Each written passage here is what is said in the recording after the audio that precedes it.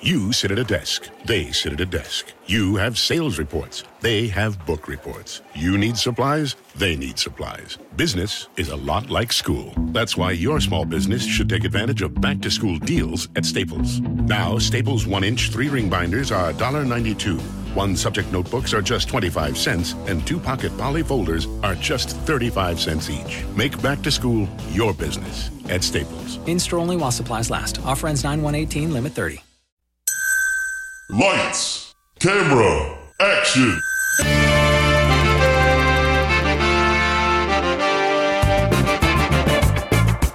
When a script is written that is so bad that no one will film it, two men will bring it to life just so they can mock it.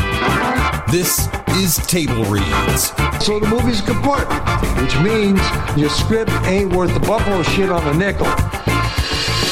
Table Reads with Sean McBee and Patrick Duffy.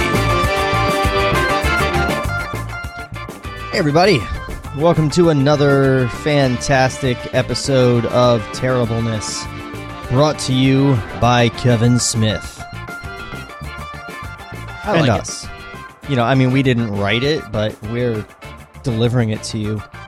You know, like assholes. Well, everybody's got them. Might as well be us, right?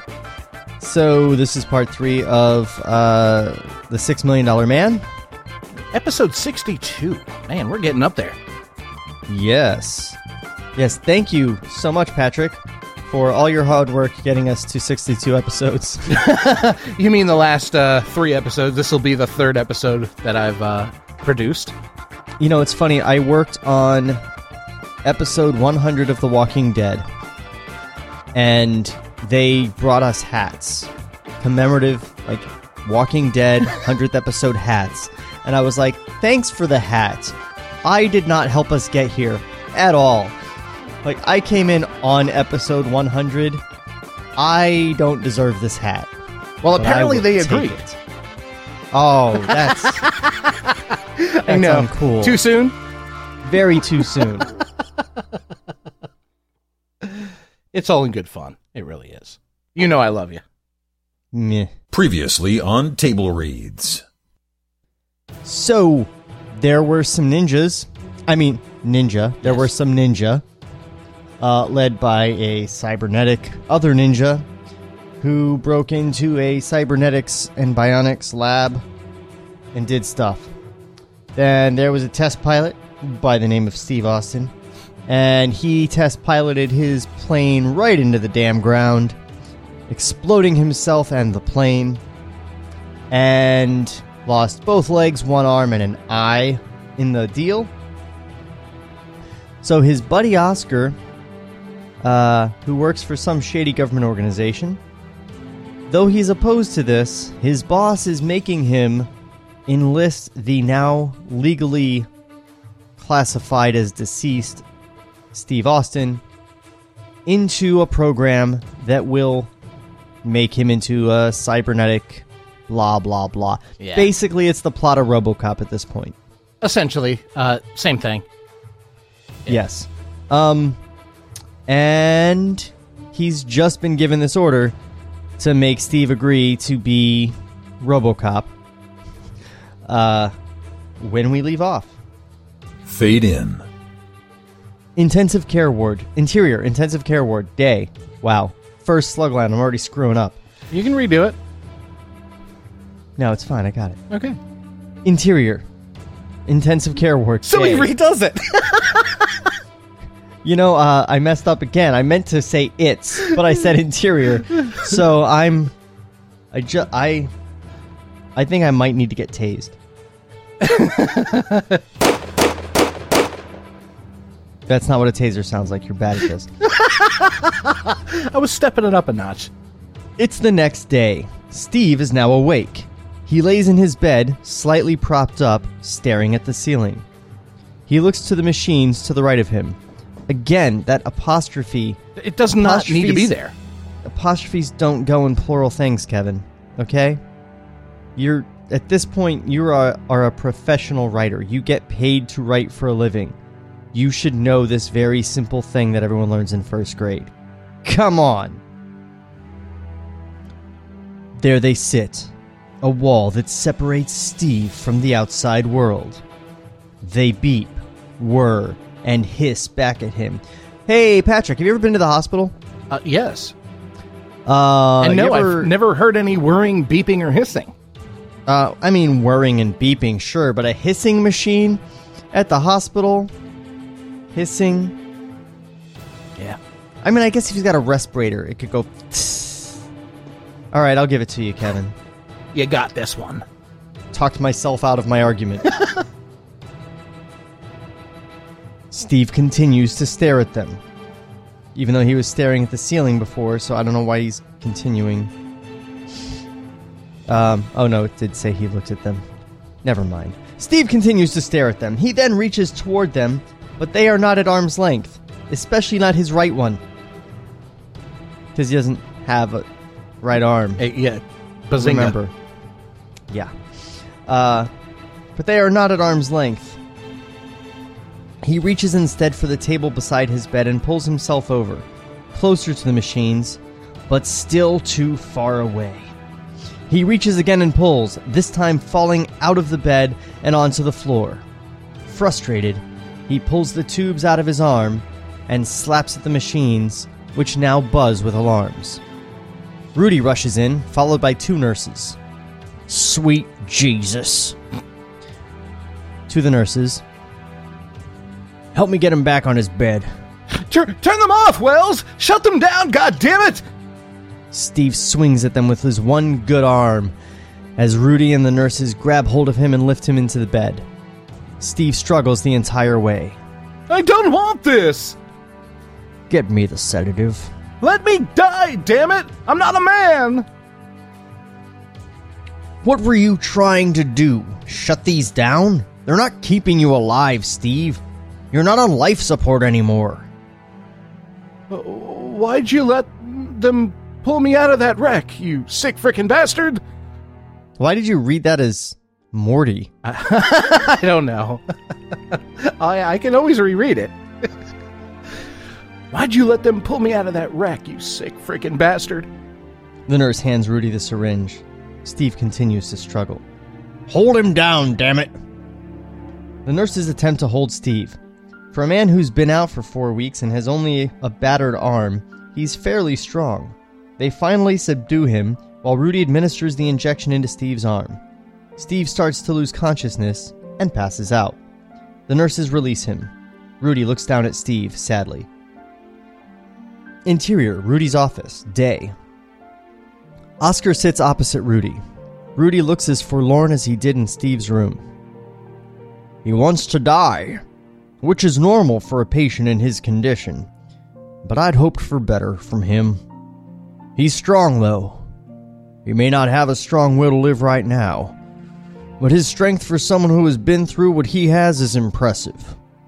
It took myself and 2 nurses to subdue him during this episode. How strong? Would you say he could live a long life? Actually, I'd say he has better chances of living longer now than he did before. His lifestyle, pre-crash, dictated that sooner or later his luck would run out. Now, forced to stay put, ironically enough, he'll no doubt live far longer than he ever would have. Oscar shakes his head in agreement, marking the irony. He then looks at Rudy. Have you ever done organ transplants? Well, yes. Hearts, livers, kidneys. What about prosthetics? Any experience? Rudimentary. They're basically operational by straps and harnesses, though. No real need for surgical procedures. Why do you ask? Oscar looks at him gravely. We have to talk. Exterior, Washington Monument, day. Spider-Man clings to the top as a helicopter... Oh, sorry.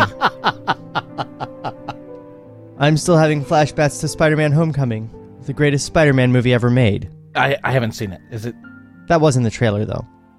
Well, I saw the trailer.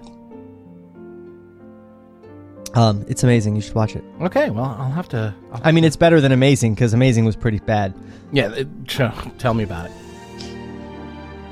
Tourists run to and fro, snapping pictures of the instantly recognizable monument. Classes of children led by teachers march across the grounds. Oscar and Rudy walk and talk there as well. Are you familiar with the term bionics? From science fiction literature, sure. Advanced robotics of some sort. Winking at the audience. They're a reality. And I'm not talking about assembly line type machinery that puts together a Ford. Or a Toyota, am I right? I'm talking about limbs, legs, arms. I know what limbs are, shithead. I'm a doctor. Oscar, I'm a doctor. I'm talking about limbs, legs, arms, and organs, hearts, eyes. Oh, he actually says... I know. It's pathetic. Oscar, I'm a doctor. I'm up on every advanced medical science makes in any field. And I've never heard... I'm talking about military science. He's also a military doctor. I mean, come on. Rudy stares at him, confused. Meaning? This information is highly classified. Rudy catches on. He's shocked. You're OSI. Level 12. All this time I just assumed you were NSA. Sometimes I wish it were that simple. Well, God, man. How far have they come? We could build a human being if we chose. One so real, it'd shock you. With its electricity. We could build your wife, and if she never spoke, you'd never know the difference. Sounds like you don't need Steve. I mean, am I right? Yeah, no, you're right. My God, you're serious. But we haven't. Not yet. There's no programming a machine with human behavioral patterns. Humans are just too erratic to be faked. But we can repair organic matter. There's a comma there for no reason. Endo and exoskeletons, tissue, skin. More real than real. Another comma there. Down to the amount of hairs on a knuckle. You're talking about cyborgs. It works. It all works. And it's so advanced, it would change the way you view medicine forever. Then why the hell isn't it employed now? If what you're saying is true, you know, he's gone less Wilford Brimley and more Jim Beaver. If what you're saying is true, we could make cripples walk, the blind see... Doctor calls them cripples. Yeah, I mean, I understand back in the 90s, they probably didn't call them handy-capable, but they still used handicapped, right? Yeah, also, it was like the height of the PC era. You know, where things like cripple were not used anymore. And, you know, even, you know, just for a doctor, it's just like that's... Probably no doctor since the 60s has called a handicapped person a cripple. No. But it makes for good commentary. We could make cripples walk, the blind see, eliminate the need for dialysis. It's highly classified. Rudy stares at Oscar. Weapons division. Rudy comprehends and shakes his head. Weaponizing livers and kidneys. How dare you? Rudy comprehends and shakes his head. Figures. Something that could do the world a great service. They've already figured out a way to corrupt it. It's disappointing, I know. But I've been working hard to change that. Not doing a very good job, are you? Rome wasn't built in a day, Rudy. But the first real step toward improvement can begin with us. How so? Spill all this to the media? That's not even half funny. No, I'm talking about Steve. Rudy freezes. You mean the works. Complete overhaul. By whose say-so? With no question mark. That's classified. I guess the question mark is classified too. But it's on the up and up. To what end? That's also classified. But does it matter? It does to me. I'm the boy's physician, Oscar. I'm not going to instill him with hope and give him a second shot at life, only to have him blown away over some covert foreign turf war. You're his physician, yes. But he's my friend. That's so Forgive cliche. me. Well, in Steve Austin, you have a prime candidate for partial rehabilitation with the technology you're talking about. Partial? You said he was strong. For a man that's been through what he has, sure. We're talking about severe spinal damage. The man sustained. Another weird comma. Even if he'd kept his legs, I doubt they'd have been much use. I can guarantee complete recovery. Because apparently he's God. Complete? With 4 times the strength. Perhaps more. How? What are these things made of? How are they powered? Oscar smiles and puts his arm around Rudy. Oh, Rudy. We have to catch you up on 50 years worth of research by tomorrow morning. Montage! Interior, intensive care ward, the next morning. Steve sits up in his bed, staring out the window. Oscar and Rudy excitedly explain the project. And it's all on the up and up, Steve. I've gone over everything myself. All of it's possible. And the project will be fully funded for 5 years to the tune of... how much? $1.6 billion. There we go. So it's just Project 6 million. The $6 million man has suffered from inflation. Yes. Steve doesn't flinch. Rudy is beside himself. Steve, you'll walk again. You'll run even. Faster than you ever could before. Faster than anyone on the planet. You'll be made whole again. It'll be as if the crash never happened. Steve continues to stare out the window.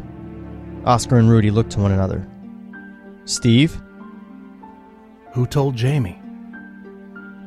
Rudy looks from Steve to Oscar. Oscar drops his head. I did. That night. What did you tell her? Everything. You mean like I died? Steve continues staring out the window. His face is turned from the pair. They don't see the tear roll down.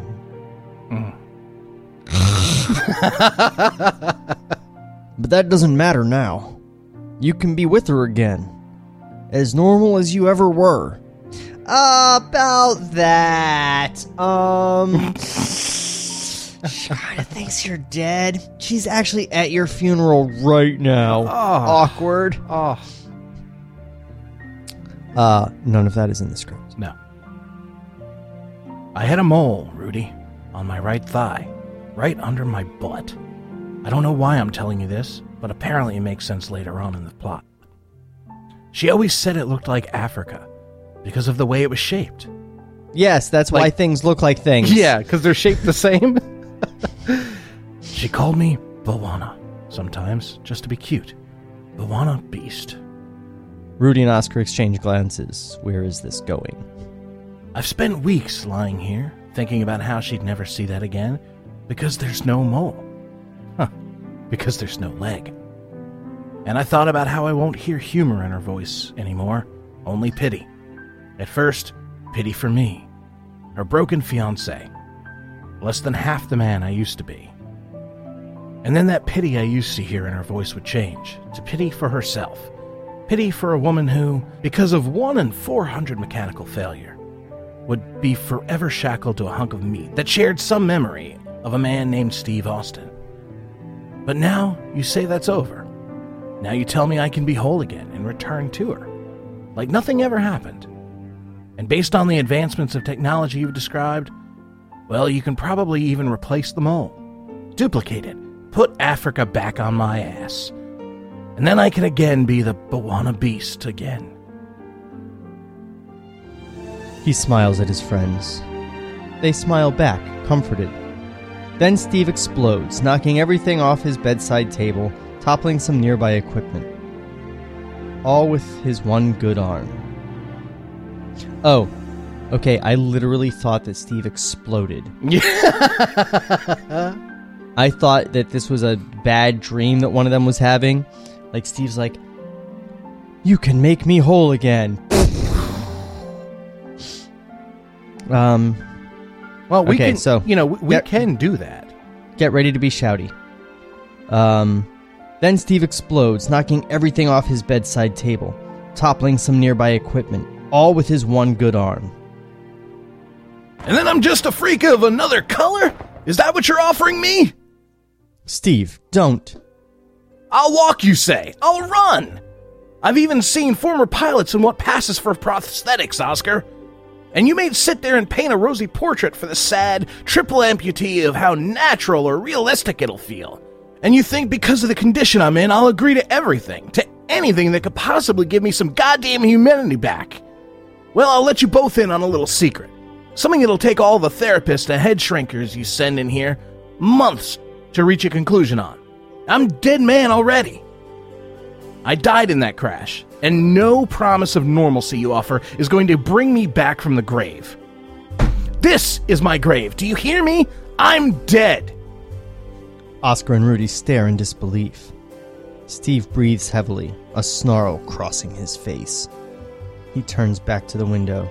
This music is totally perfect for this scene. Why don't you respect the memory of a dead man and get the hell out of here? Oscar and Rudy don't move. Steve! Get out! The pair watch Steve for a beat and solemnly exit, the door closing behind them softly. Steve chokes back tears. He quietly pounds the side of the bed in slow, sad bursts. Interior intensive care ward. The next day. A nurse enters Steve's room. Her name tag reads Kathy. Steve stares out the window, so he doesn't see that it's really the Joker. I guess I'll do Kathy. I'll do Kathy because she's going to be talking to Steve. Okay. Think, man. Think. Yeah. Good morning, Colonel Austin. Sorry to bug you again, but I have to take your blood pressure. Steve says nothing. Kathy slips a cuff over Steve's arm and flicks a switch on the accompanying unit. The cuff begins inflating. Kathy looks at Steve and smiles. This is going to sound extremely corny, but I feel like I know you. Nary a response from Steve. Kevin Smith wrote the damn word nary. Nary. Kathy shrugs.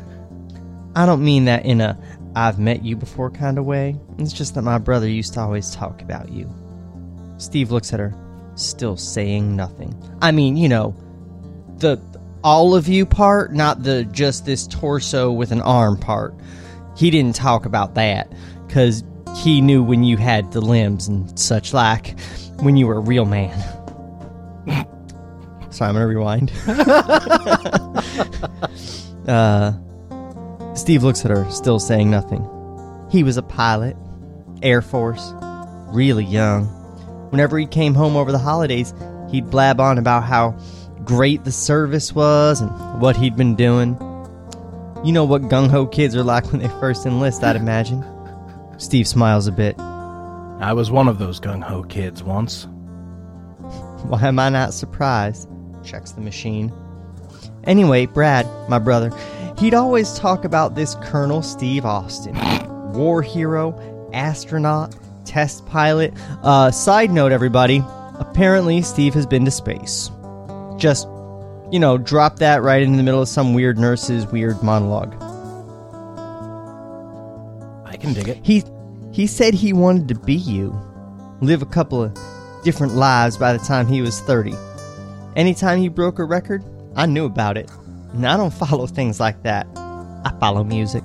Well, my boyfriend follows music. You know what I mean? I'm really glad I gave her a southern accent. Yeah, I love this. This is great. Steve nods knowingly. When they told me you'd crashed, my heart sank.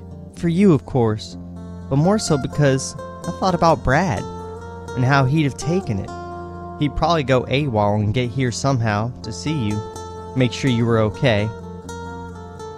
Tell him not to waste his time. Kathy pulls the cuff off Steve and jots down the results. He's dead. Aw, such a tearjerker. Like, in case you couldn't tell from all the past tense I was using when talking about him. Yeah. Steve looks back to her. A crash like yours, with an apostrophe that doesn't belong there.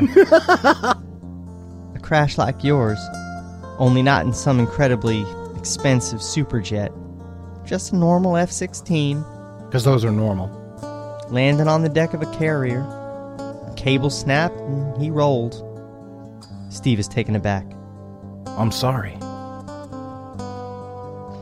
It was a couple of years ago. He'd lost both of his legs in the crash and was in a coma. He never came out of it. My family became very fond of saying that it was probably better that he died, you know? Rather than have to live like that the rest of his life. People tell themselves some stupid things to get over pain, I guess. Maybe it wasn't so stupid. It was to me. Used to make me so angry. I mean, so he wouldn't walk anymore? That's sad, I know. But Brad was funny. Just a really funny guy. And you don't need legs to tell a joke, last I heard. You know, there's not a day that goes by that I don't think about how great it would have been to hear him joke around again, or blah blah about the Air Force, or even tell me what record Steve Austin broke today. I miss him. But it's been great having you around. You remind me what a great guy Brad was. I'm glad I got to meet you, finally. I mean, I wish it was under more pleasant circumstances, but still, I'm glad. She heads for the door and stops as she opens it, taking a moment to look back at him. I'm really glad you made it, Colonel Austin. Steve looks at her.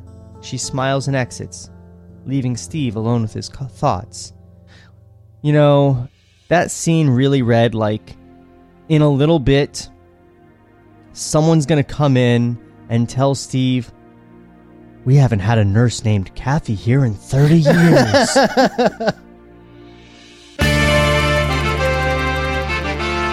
Table Reads will return after this brief word from our sponsors.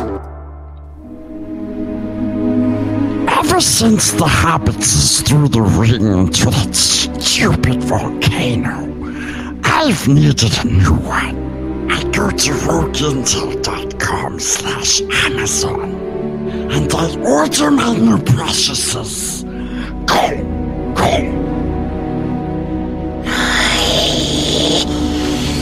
Precious! Here at the Prime Podcast, we're dedicated about broadcasting professionalism. Like, really dedicated. Real quick, I know TJ's had to pee for quite a while. Do you need to take a break? Dude, I'm good. Are you sure? So you pissed in your mason jar, is that what you're saying? Just keep going with the show. Don't you worry about where the bathroom breaks are. I love your dedication. Hey, whatever it takes for the sake of the show, man. Listen more at theprimepod.com.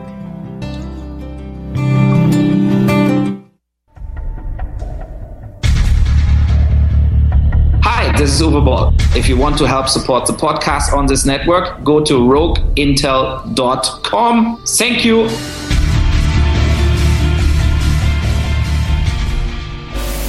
TableReadsPodcast.com. Lights, camera, action. So the movie's kaput, which means your script ain't worth the buffalo shit on a nickel. Now, back to Table Reads, part of the Rogue Intel Podcast Network. Wow. Some good stuff right there. And by good, I mean horrible. I like how his longest friend, his closest friend, is like, Steve, we can make you a whole person again. And Steve's like, you need to get the hell out of here. But some random nurse comes in and is like, you know, it was nice to meet you. My brother's dead and blah, blah, blah. And you know he's just going to be like, well, I'm going to call up Oscar and get going. Let's do this, pal. Because a nurse... Fade in. I thought that was the end of the sentence.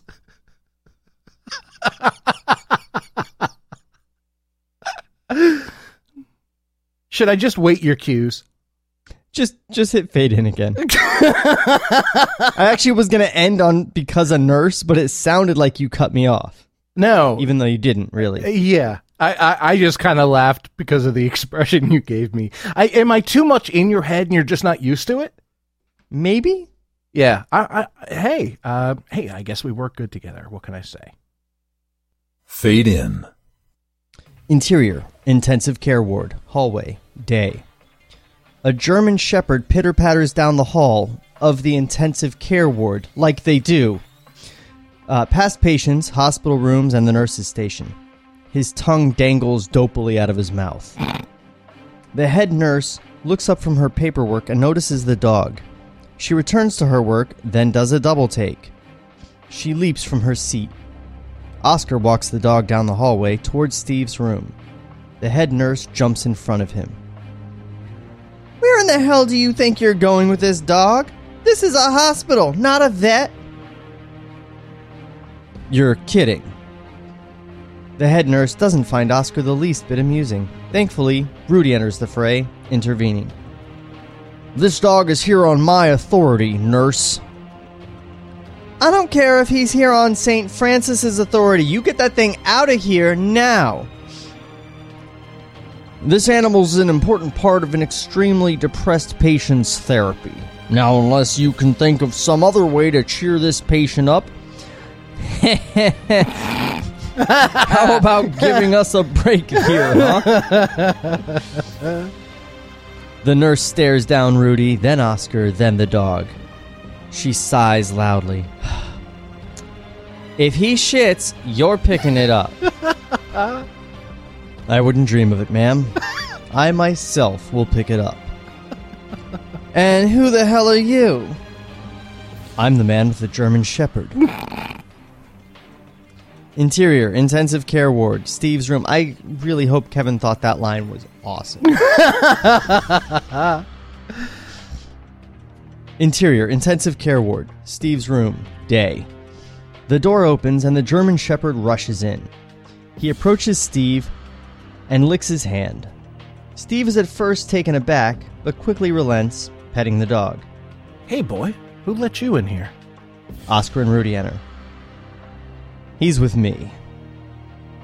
Steve's attention shifts to the pair. His expression falls a bit. Oscar pets the dog. Like him? His name's Max. Say hi, Max. Man's second best friend. His first he carries around with him, I believe. God, that line so did not need to be there. Yeah. What am I, 5 years old? You think you're going to give me a puppy and it'll make everything okay? Yup.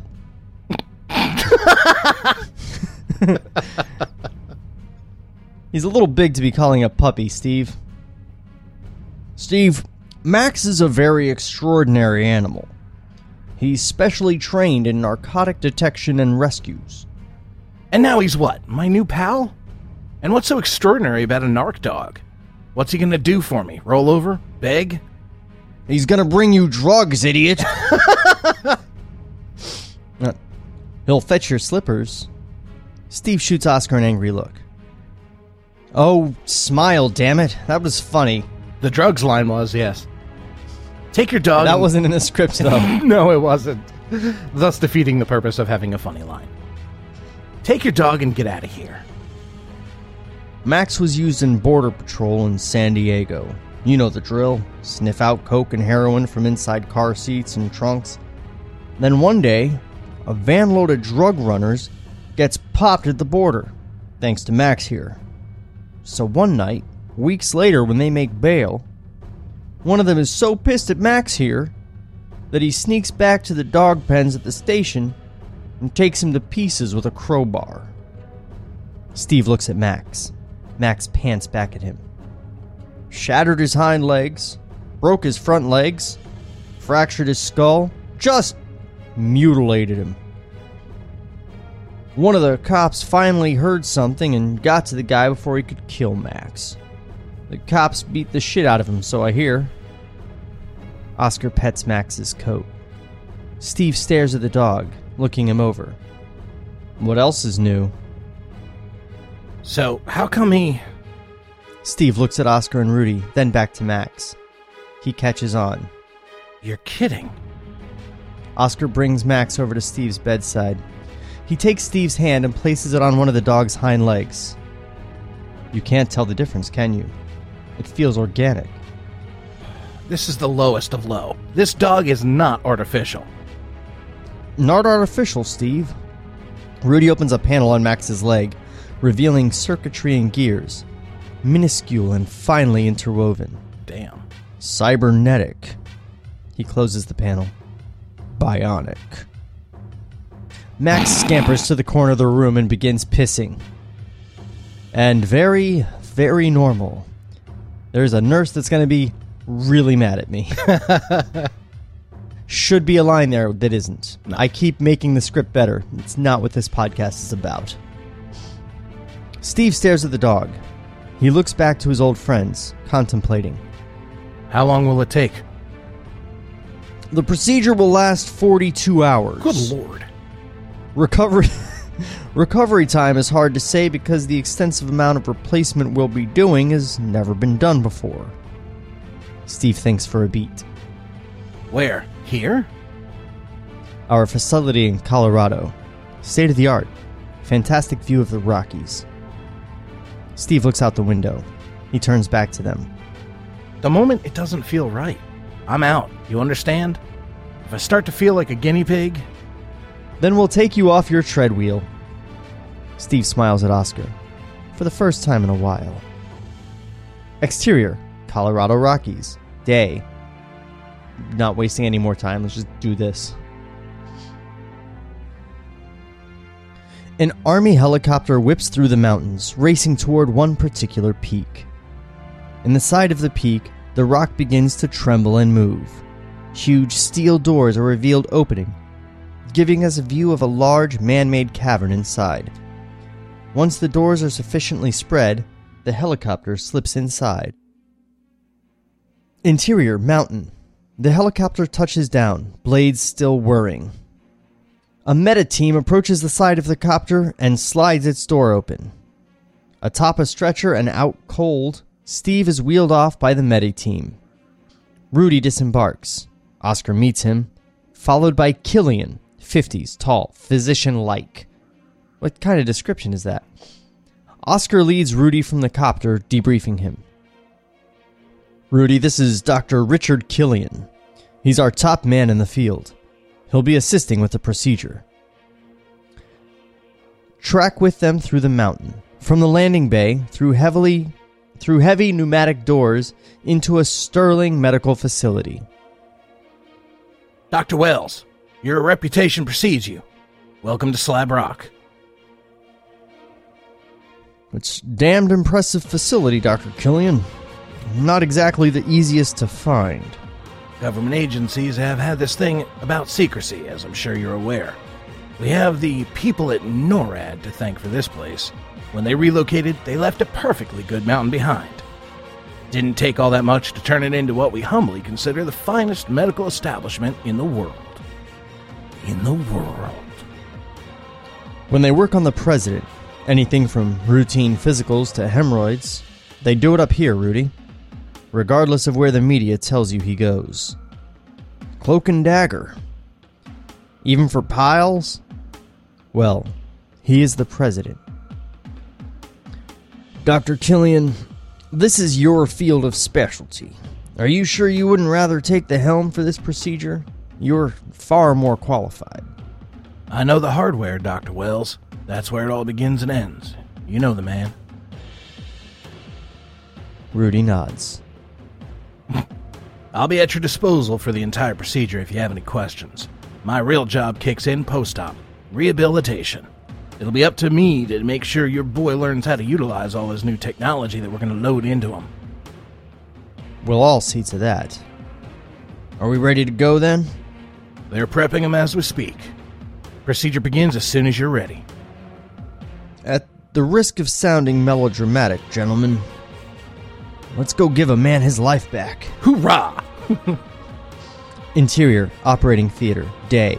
The operation montage begins. A box marked top secret and biohazard is opened, revealing a human arm.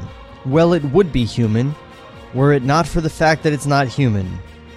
Well, it would be human if not for the metal base at the shoulder and the myriad wires that trail out. Steve lays on the table. Rudy and Killian, surrounded by their team, go over the replacement limbs. Interior, observation theater, day. The OSI team watch through the window from their seats. Oscar stands at a podium. He'll be there and our narrator for the procedure. Whatever Oscar described, we're cross-cutting to. Gentlemen, Mrs. Sage, what you're about to witness is nothing short of a miracle of modern science. Cut to a close-up of Steve's face. Hey, y'all, it's my face. Colonel Steve Austin, a man barely alive. Cut to Rudy and Killian proceeding to cut into Steve. Gentlemen, we're going to rebuild him. Cut to the high-tech looking machines that surround the operating table, including the opening cases that contain Steve's new body. The limbs are extracted and placed into bubbling fluid baths. We have the technology. Cut to, he did it. I chose a really, really good voice for Oscar at the start of the script. Yes. Not realizing that this was going to be his role. The surgical team begins the intricate process of prepping Steve. We're going to recreate the world's... No, it does say recreate. Wow. Wait a minute. You can't recreate the first. You create the first. Recreate everything after. We're going to recreate the world's first fully functional bionic man. Cut to Oscar at his podium. Steve Austin will be that man.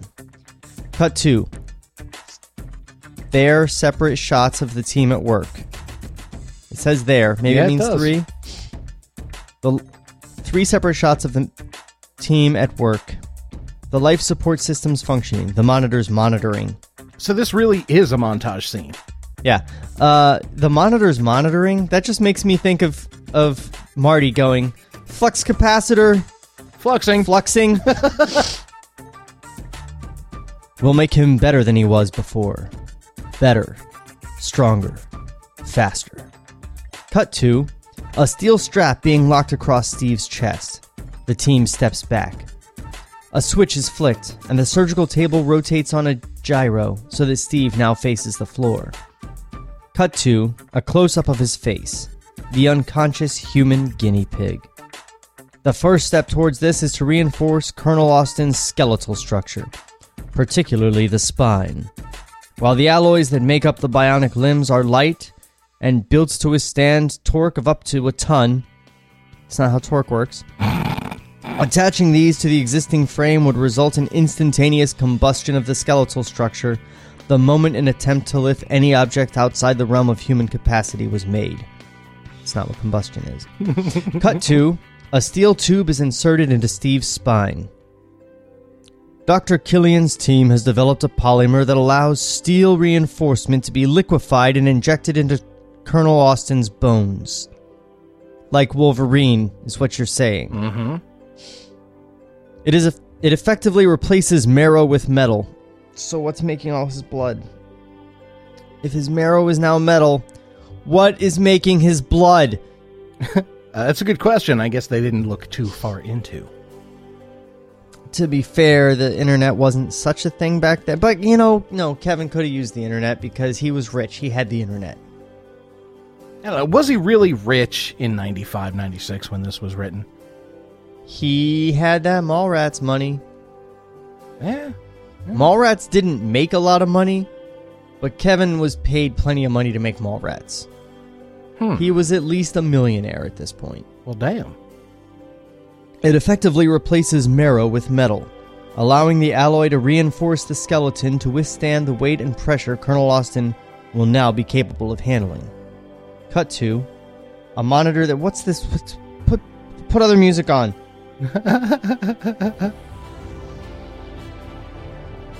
There you go.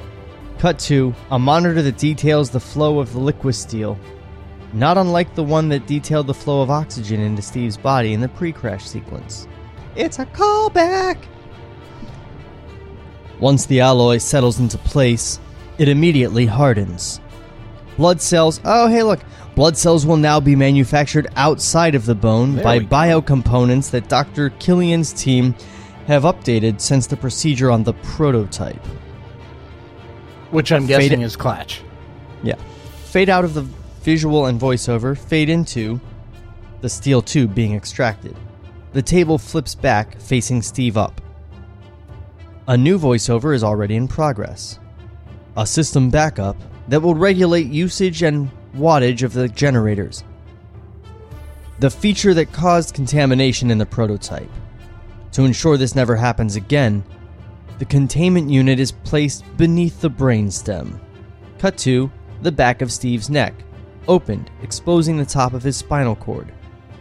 A computer component is inserted and sewn in. Because this is what you really want from a Bionic Man movie, is, a textbook on how he works. We want the movie to be the user manual. That's just... Why are we going into so much detail on this? I don't know about you, but I like the detail. You know what? Look at RoboCop. That movie's fantastic. Yes, it is. That dude gets shot all to hell, and then he wakes up as a robot. We skip all of this. He just wakes up as a robot, and we're like, okay, he's a robot now. Yeah, but we actually got to be a part of the montage, and that's something that you didn't get with RoboCop. Yeah, but it's boring me is the point I'm making. I'm getting bored. Okay, well, that's because you're having to talk all the lines, so... This is all stuff that the writer should know, but doesn't need to put in the script. You know what I mean? Yeah, definitely. I love this next part. The back of Steve's neck, open, blah, blah, blah, inserted and sewn in. The computer contains 8 gigs of RAM. Ooh, that's so much. In 96 it was. No, in 96 that was a shit ton. In 96, Kevin was like, this will never happen. This is complete science fiction. Now I have that in my phone. The computer contains 8 gigs of RAM, allowing optimum information processing and storage. From an access hookup behind Colonel Austin's right ear, data may be entered and downloaded using an 28.8 processor. A 2088. No, 28.8. Yeah, they screwed it up. It's supposed to be 2088. But, yeah. No. I think he means 28.8. I think he's mixing up baud and megahertz. Well, a 2088 was the predecessor to the 8088, which was the XT computer, one of the first publicly available computers for home use. Yeah, but he's talking like high tech. Why would he be talking about 1970s tech? Because he's not a geek like me. Moving forward. But 28.8 was, at the time, what your modem would do. Yeah. I don't know about you, but I like my 56K. Fade out and into, the team removes Steve's good arm. Yeah, fuck it. Who needs that one arm? Bring out the GIMP. Due to weight displacement ratios, the existing arm will be removed to compensate for the replacement arm. What? One of the arms is extracted from its preparatory fluid bath.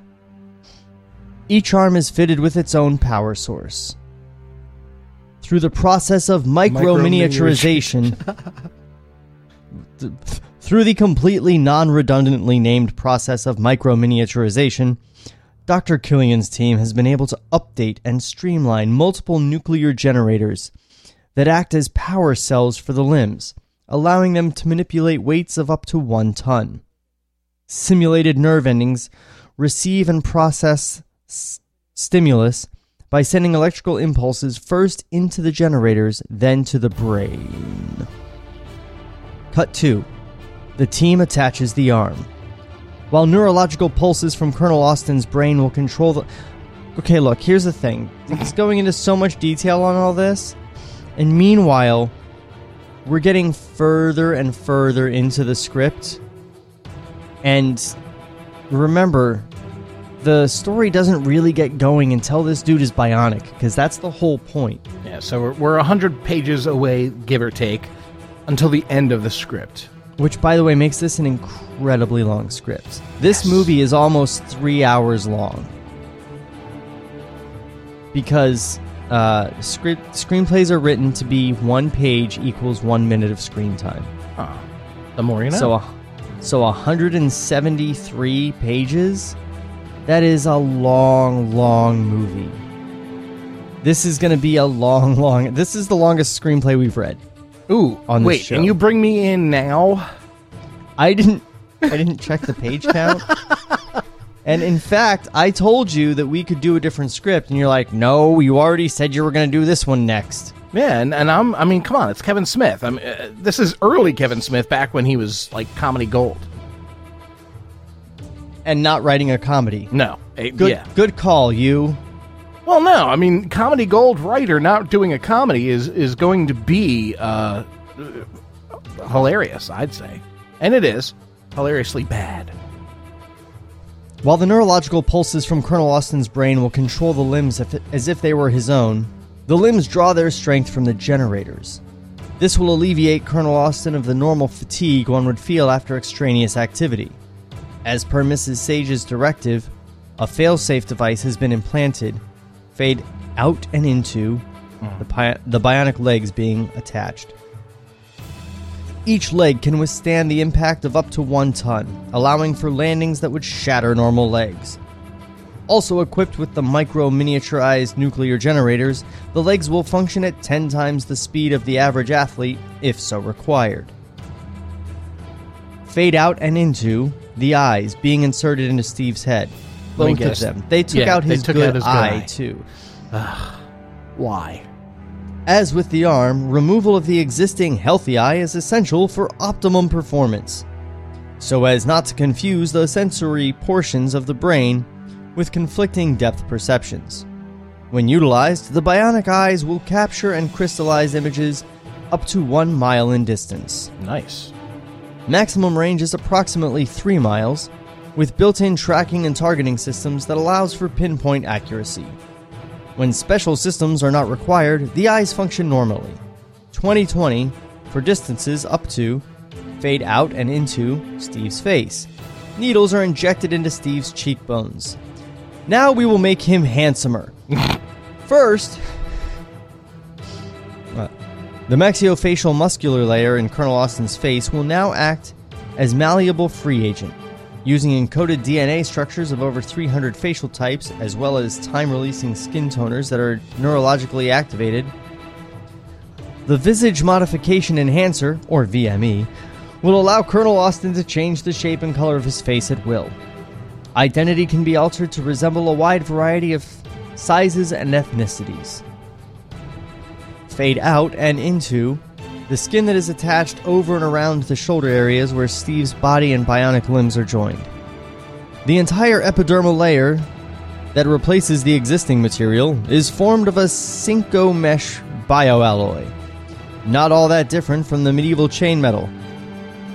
Developed by integrating steel polymers with skin cultures harvested from prepuce removals. What? Prepuce? Yeah, I have no idea. Hold on just a second. I'm going to look that word up. Technical term for foreskin.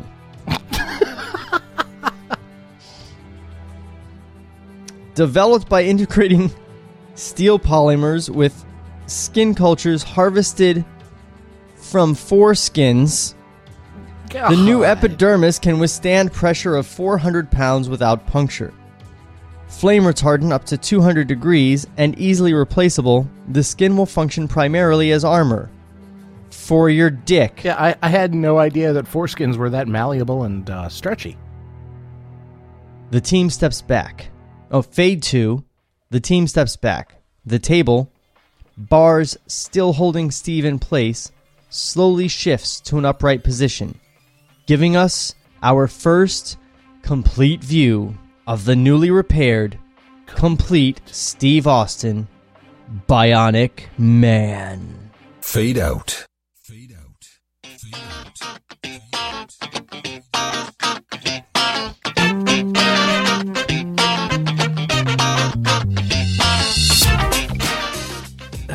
So 3 episodes in, we get to start the movie. I don't even know where to go from here, man. Like, this has been a cliche on top of another cliche.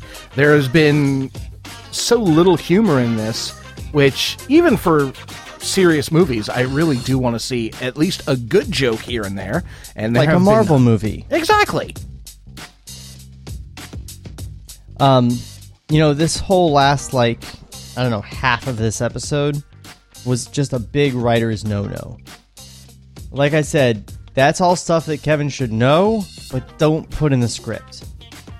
Nobody wants a 15-minute sequence of a breakdown of why this guy works. No, and nobody cares about that. I'll be honest with you. As soon as I had said something about, I like all the details, even me, I was yawning, like literally yawning.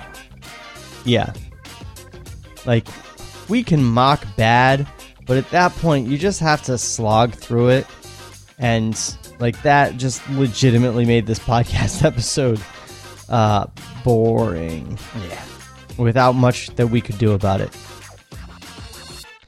So, hopefully, now that this guy's all bionic, he can stop explaining to us why and how he's bionic and just beat some guys up starting next week. And speaking of next week, be sure to subscribe to the show to get the latest updates on all of the episodes that are being released. And you can download the episode, not the episode, but the script to read along or read in your own spare time or burn on a fire somewhere at tablereadspodcast.com. Go check out all our other podcasts at rogueintel.com and tell Patrick that you like him on the show. He's really, really nervous about it. I am really needy. Yeah, he needs constant reinforcement and support. Dude, I'm really not that bad. Am I? I made one thing about, hey, give us some comments via email, Twitter, and Facebook, which you can do at the aforementioned. Look, man, I'm just really trying to establish some sort of character rapport for you, and I feel like the emotionally needy guy it works. And it's Sudi. It's pseudo accurate. Pseudo-accurate, if you will. It's pseudo-accurate, yes. Trademark. You can have it. Thanks. Well, no, I was actually just giving us a poor man's trademark so you could have it, but hey, I'll take it. All right, everybody. Have a great day. Tune in next week. Don't forget to subscribe. We love you. The voice of Table Reads is Art Carlson. Hey, that's kind of meta. This has been a Rogue Intel production. Cut to black. You knew the risks when you decided to drive drunk. There could be a crash. People could get hurt or killed. But that didn't stop you, did it? You knew you could get arrested. You could incur huge legal expenses, and you could possibly even lose your job. You were well aware of the consequences of driving drunk. But one thing's for sure. You were wrong when you said it was no big deal. Drive sober or get pulled over. This message brought to you by NHTSA. Get to Old Navy, 2 days only tomorrow and Sunday. Get a full 50% off all Old Navy Active for the family. Shorts, tees, leggings, all Old Navy Active is 50% off at Old Navy and OldNavy.com. Valid 8/25 to 8/26, excludes in-store clearance.